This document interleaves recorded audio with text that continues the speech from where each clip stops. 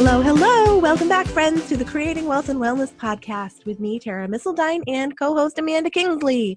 We are here to take you on a journey today where freedom is cultivated through personal development, where women connect to fuel their futures, and where wealth is created as a byproduct of being well. Isn't that right, Amanda?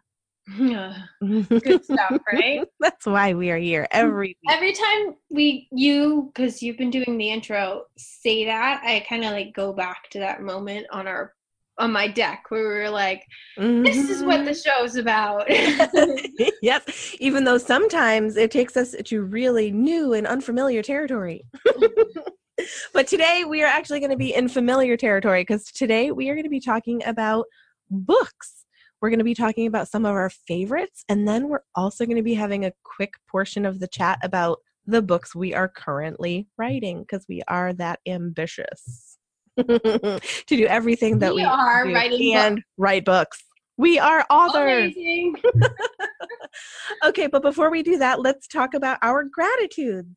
What's your gratitude today, Amanda? My dog. She came to us at 7, and she's just been such a lovely addition. There was a short period at the beginning of the summer where our door was broken, and she kept busting out and running around the neighborhood, and she was not the thing I was most grateful then in those short weeks. But other than that, she's just such a blessing. It's been really lovely to have her.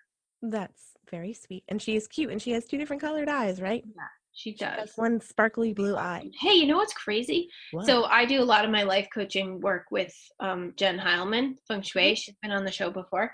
And we'll link to that episode too in case you didn't hear. There we go. Feng Shui. She's awesome. We both have dogs with 2 different color eyes. What? Wait a second. Are they the same color? I mean, like, are they the same? Like a blue both and a have brown. left blue eye? Oh, or are they opposite? Because that would be super interesting. I don't know. I don't think to like that. They might be like 2 different halves of like the same soul dog. Yeah, it was so wild. Like, I think I knew. It was one of those things where I knew for a little while, and then it clicked. I was like, "This is so weird that we both have dogs with 2 different." Yeah, because it's not super common. It's pretty unique. Yeah. Anyway, what is your gratitude? Okay, my gratitude today is for the gift that I have in attracting amazing people to work on my teams, particularly in my cleaning company.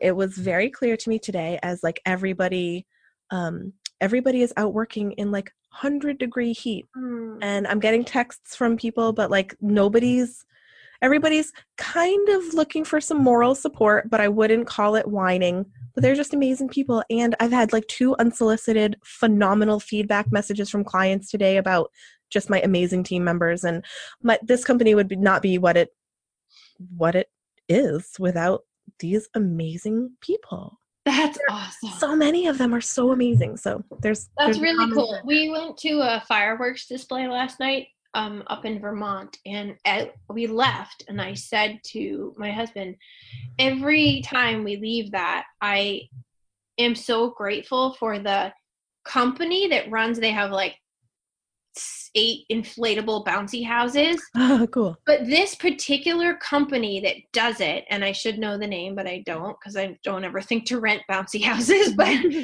the group of people who run those are like the nicest, most family friendly, like not your typical fair scene. And I'm always so grateful. I think, how did they gather such an amazing group of employees? That's like what I'm thinking when I'm there as a parent, sending my kids through these bouncy houses. Like, they're clean, the people are nice, like it's pretty amazing.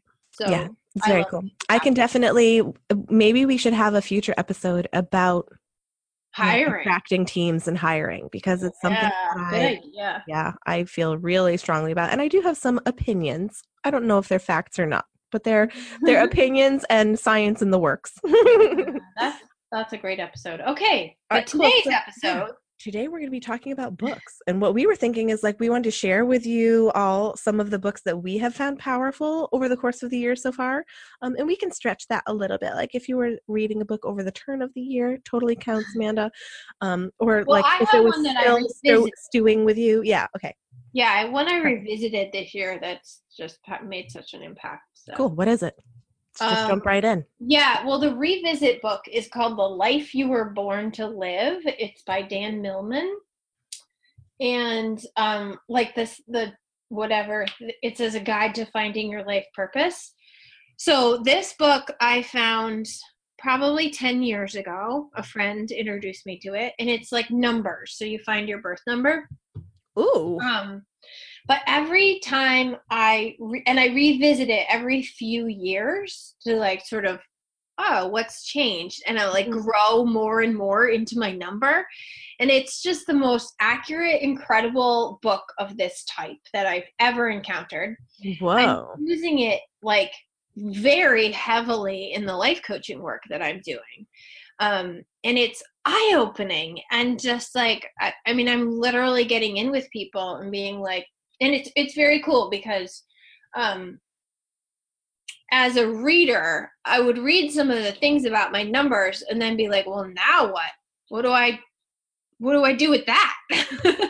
If that's true about me as in my birth numbers, what do I do with it? And I never really knew. And so in my coaching work, I'm able to sort of process that with my clients. Like, here's what we know to be true about your birth numbers.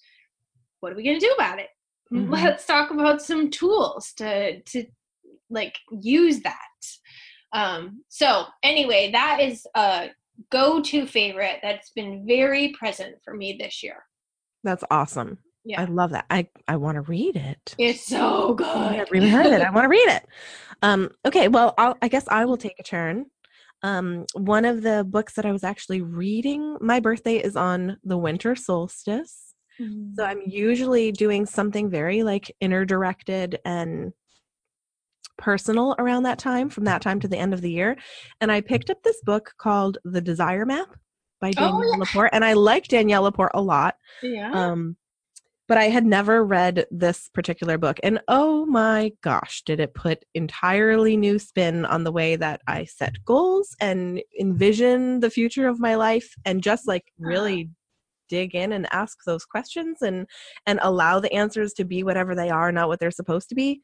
So I love that book. And I think that I probably will make a practice of like on a yearly basis reevaluating and kind of asking those questions of myself again and opening all of those pathways.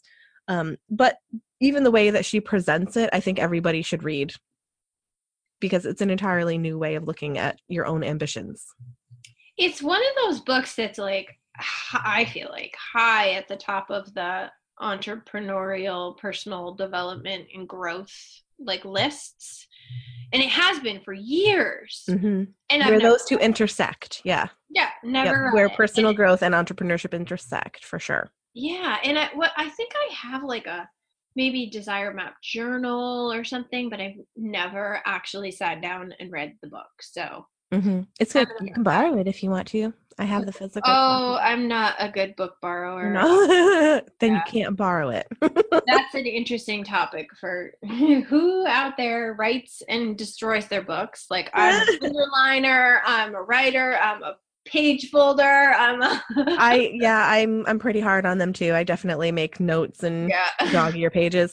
My husband is the opposite. Like, he'll read these 1,200 page epic novels, and then they look like they've never even been opened.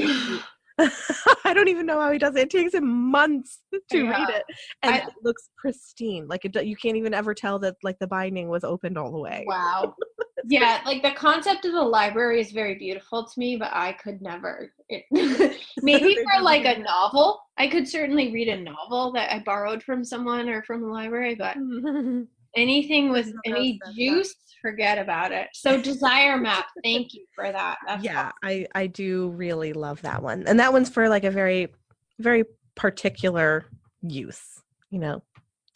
Okay, what else? What else you got? Well, I did just finish A Girl Wash Your Face by Rachel Hollis. I listened to that too. I listened to that one audiobook. Love it. I really, really loved it. I loved how and I follow her now, like in Instagram and the social media scene. And I just love how real she is. She's just so real and so like simple but profound. And Yeah, yeah. yeah, it's a great book. So Relatable. That's how I would explain it. Like, very relatable. Yeah. yeah. I and funny but heavy, but yeah, really amazing. So if you haven't seen or picked up, or if you've been thinking about Girl Wash Your Face, it's a great summer read too, because it's broken up into these short little chapters, and Mhm. it's just fun. It's a And really fun read. I will add a strange aside to that one. And I avoided that book for quite a long time because it kept coming up in the genre of Christian. Yes, because it's by a Christian Because publisher. yes, I know, but and I was like, I don't know. Uh-huh. Like I don't even know how to classify my relationship with Christianity, but I don't tend to frequent Christian authors and like No. real heavy Christian thought. So I avoided it for a long time, but then I was like, it came up on my Libby as available, and I was like, let's just give it a shot. And she was fantastic. And while she does reference it as like a big part of her life, there's nothing evangelical or like, preachy or judgmental or anything like that that would turn people off. And I'm pretty sensitive to a lot of that stuff. So just if you've been avoiding that book or if you haven't noticed it because it comes up in that genre, take a look anyway. It's worth a Yeah, listen. good. I'm really glad you brought that up. I didn't know that when I bought it, and I got to the part in the book there she said something about, the choice to publish with a Christian publisher, and I was Yep. like, "What?" What? Like, yeah. And I too am very sensitive. And it was, yeah. I'm really glad you brought that Yeah. up because Oh, so actually, I'm sorry. I need to add like a sub level disclaimer. I am not in any way against Christianity. no, no, no, no, no, I no. just don't. I don't like anything that is presented as like the one. You know, this is the one right way of being. So that's why I'm often sensitive to really fundamental, positions. Yeah, which it is not. I It mean, is she not at all. barely even mentions religion in the whole thing. Yep. And it's from her personal perspective of how it is important and how it has shaped her life Yeah. and choices. So So, yeah, so good good. one. It was a good one. So let's see. I referenced this in another recent episode in the last maybe 4 or 5 episodes, but it was definitely one of my most powerful of 2018, and that is Things No One Tells Fat Girls by Jess Baker. Oh, you did reference this recently. Yep. Um, Totally blew my mind. I absolutely love her. I love her voice. I love her mission. She's amazing. Mm. And she really opened this book. It has a really strong um, feminist equality, body positivity, self-love. I mean, the entire premise of the book is self-love and why it's so hard for us to have it because of the world that has shaped us.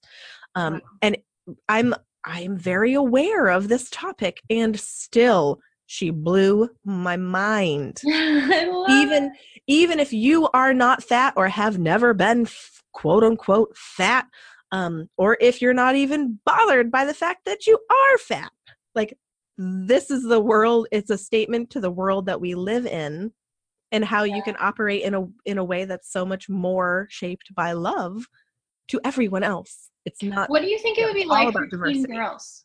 What? What do you think it would be like for teen Oh girls? my God, they should Yeah, absolutely read it because, I can't tell you how many not fat girls. I Oh, know. she stated a statistic that children between the ages of like 7 and 12, and I'm kind of paraphrasing, but it's close, okay? Um, Girls between the ages of 7 and 12 when polled, were more afraid of becoming fat than having both of their parents die. Oh my What the hell? Pardon my euphemism. What the hell is this world teaching our girls if they are more afraid of the way that their body might be shaped than having both of their parents die? And like this I book is have like full of that kind of, and it's chills very in such a research based. creepy way. Yeah, she is so smart and so well Oh, researched. It is not just an opinion. It is not just an activism book. It is, there's so much research included that was like literally totally popped the top off my head so many times Wow. listening to this and explaining, how does mass marketing and media, has that affected us?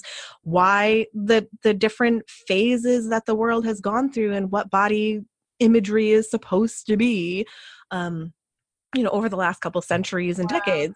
So it is so worth the listen. It will just, it will open up so many lines of thought for people. All I right. I Well, hope I that do want to everybody reads. read The Desire Map, but I'm going to go buy this book as soon as we're done.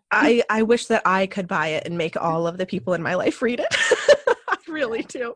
It is so powerful. I can't say enough about it. And I think it's like so under, you know, it's so underserved right now because it feels like it's being marketed to a niche audience, like, Yeah, it oh, really does. Like, it's meant for fat girls. No, this is what everyone in the world needs to hear. mm, So because we need to change our freaking world right now, wow. and it's not just about body image. Like she talks about, racism and homophobia and all the ways that diversity is, you know Mm, drastically underserved in our world and feared. that's So great. yeah, it's way cool. So that's Cool. probably that takes the cake for me as my book of 2018. Nice. Okay, so Yeah. let's Do you talk want about to tell us our about book. your book? Yeah. Tell me Yeah, about your book I because you were on do. fire I with am so on fire with this book. and it. and people were talking like in the last week. This is a book that has been stewing in me for like 7 years. Mhm. And I just recently got to the point where everything is like really starting to come together and it finally feels like it has a form now. I'm like, I feel 7 months pregnant, like baby's kicking for real. Oh. Baby's kicking, I'm hungry. So yeah, the premise of my book is kind of a self-help slash memoir of all of the ways that I want to undomesticate myself so that my daughter never has to. Mhm. Yeah, the lessons that I want to relearn or that I need to like unlearn that I picked up along the way inadvertently or was taught or absorbed, that have wounded me in ways and that I've been carrying around those wounds. So the title of the book is Undomesticated Daughters. Mhm. Um, and what I want it to be is kind of a collection of stories and lessons that show how we can kind of embrace our wildness and self-love again. Um, and a lot of the messages are through my experience parenting a girl, and she's only 4, but I feel like so many of my my you know my truths have been confronted since becoming a parent because I had to like actually assess every single thing that I believe as to whether or not it's something I want her to believe, if that makes sense. So there are 12 lessons in my book, um, that I'm choosing to reassess, and like, this is what I believed. This is not what I want my daughter to believe. So Very cool. how do I go about changing that in myself so that I can model something different for her, not just so that I can preach it to her, but so that I can let her form a more healthy truth. Can you give us an example of one, or is that too I creepy? don't I don't really want to. um, so I just want a little more is it like, okay, so in Girl Wash Your Face she has like a lie I've been told and then the chapter. Yep.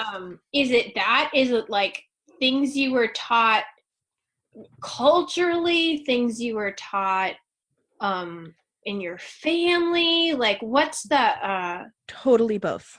both? Okay. Yeah, totally both.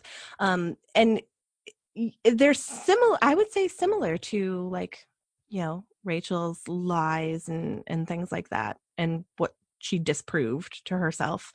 But okay, so for instance, I will give you I'll give you one. So the distinction between being superhuman, like, that was a lesson that I learned early on, is that I was supposed to be better than lots of people at lots of things, Oh, interesting. or I wasn't good enough. And so the Yeah. distinction between being superhuman, which is something that people always describe me as, to being superhuman, like two separate words. Right. Like what we should be doing Right. is doing the best that we Yeah. can with Yes. what we've Okay, got. great. And this even Cool. like speaks toward people's body shapes and stuff. Like, one of the things Jess Baker talks about in her book is that only 5% of people naturally have the genetic capacity to be shaped the way that we all see beautiful. You know, the other 95% literally can't. They never will have those Ugh, proportions. So crazy. how unfair is that? Hmm. So like that's one of them. And Yeah, we then do live in such a superhuman culture. That's a great example. That yeah, I just wanted that like an example of something that, cool.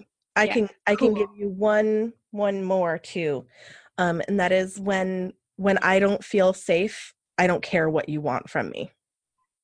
Like, Ah, even like the idea of having to consent even to giving someone a hug, like even if it's a family member or right. something, like a super Yep. simple lesson for our Yep. kids. But if I should not have to sacrifice my feeling of safety to make Mm-hmm. you more comfortable Right. or to please you. Ooh. And there's lots of examples of where that goes, but that, like, those are the kinds of lessons that I'm talking about. Like, I want Cool. Arya to grow up knowing that, like, her feeling of being safe should never be the cost of pleasing someone else, Yeah. Yeah. period. Okay, well, can you hurry up and Cool. write so we can Yeah. all read Thank you. it? I'm working on it. I'm working so hard on it. All right. So what about you? Because I know you are in the midst of writing a pretty transformational story as well. Yeah, and I would say it's the exact same genre of sort of memoir self-help, but mine's definitely from an experience of having an abortion, which was a year and a half ago now. Mm-hmm. Um, like, which is one of those, the thing you never thought you'd do or have to do Yeah. kind of transformational experiences. It was like, whoa, this huge life lessons in here, and I'm the kind of person who believes everything happens for a reason, and I really do believe that if you there's a character in my book, and I say character because every time I use the term I italicize it, but I call it the immaculate IUD removal. And I believe that it happened so that I could write this book. Yeah, So whether that is the truth or not doesn't really matter because I'm writing the book. exactly. And it was such a transformational experience that I knew I needed to write about it for other women, for other men, for the culture. Um, and it's been a super powerful experience to actually write a book. Mm-hmm. I've thought about writing a book my whole life, and to sit down and actually go at it section by section is really incredible. And I am not a numbers person at all. I'm like I don't know, I'm just not a numbers person, but it's been the task of writing a book at times has felt so insurmountable Yeah. that actually the numbers have been really helpful for me. I'm like, okay, if I want about 80 to 100,000 words, like if I wrote 1,000, I just have to do that 80 more times. And I'm like, I can do that. I can Yeah. do that 80 more times. This is actually Um, doable. yeah, but it for so long, writing a book felt impossible. It was Mhm. like, I'm not one of those, like, I can't do Yeah. that. But this book had to be written, whether I wanted to sit down and write it or not. I feel it's very much like a calling. Hmm. And yeah, it's been so powerful. But it really is essentially about the self-help piece is trusting yourself and believing in yourself and knowing that you can do hard things if they're Yeah. good for the greater whole. And releasing other people's stories. And it really is a book that I'm writing at first I thought it would be much more like abortion resource, because that's what I wanted when I was having mine. I just wanted resources. But it is much more life resource than abortion resource. And yeah, these really big hard things come into our lives. For me, it was abortion. For other people, it's a car accident or cancer or grief, losing a loved yeah, one. or losing, yeah, exactly, losing a loved one. But it's what happens in that experience, not the experience itself, that needs to be written about. Yeah. So let me ask you, because I know this comes up for me too, so I'm curious how you're going to answer this. Both of us are writing books that bring us to a really, really vulnerable place. Lots of tears. We're sharing some pretty, like, some of the darkest, deepest corners of ourselves in these two books. And how do you process that? Like when that comes up and you're like, oh my God, like, there's a handful of people that I wish I could like do a Facebook release of this future book and be like, okay, but you can't see it. You can't see it. Like, there's a handful of you that I don't want to see this book, but everyone else I do. Yeah. How do you feel about that? Well, for me, that is one of the biggest stories that I'm letting go of. That is one of the biggest lessons of the abortion, was releasing what other people think and following my own truth. So good. that's so strong for me that it's allowed me to heal that story that I've been told all my life. Well, I use heal. It allows me to be in process of healing because it's a big story, what other people think, and allowing it to run your life. So there's been a few places. I'd say my husband is the one place where I'm like, wait, can I put that out into the world? Like, this is his story too. So that's the one. But in terms of what other people think, to get started on the writing, I had to get really real about releasing that. And I did publish a very short article in Mothering Magazine, which I can link to. Definitely. That was very much a test run for me. Can I handle the haters? Can I handle the people calling me murderers and sibling killers? And, and so that little teeny tiny test was definitely the thing that allowed me to sit down and write, because I was like, oh, I can handle them. And what was the general feedback on that, if you don't mind? It was incredible. Yeah. It was super supportive. Yeah. Thank you for sharing your story. I mean, hundreds of people who said to me, I've never told anyone, or not that they said that exact thing. Tens told me I've never told anyone, but hundreds of people who said, like, I've wanted to talk about this, and there's not a space for it. So, so powerful. The feedback was incredible. Awesome. Yeah, I'm sure that does help. I'm really proud of you for doing that, as a measure of getting yourself there. Yeah, big stuff. Pretty awesome. And it was a great article, so we'll definitely link to it in the show notes if anyone wants to take a read. All right, so writing books. We went way over time. Good stuff. Very, very good. That's what happens when the time flies by. It means I know.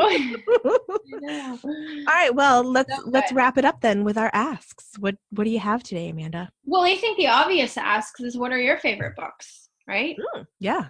Send us, and I know we've released that joint place in social media, so send us individually, and we will share with each other your favorite books, or even take a picture of the cover of your favorite book right now and tag us on Instagram. I'm at My All in Life. Amanda is at Amanda Star Kingsley. Perfect. Tag us. We'll see you there. Till next time.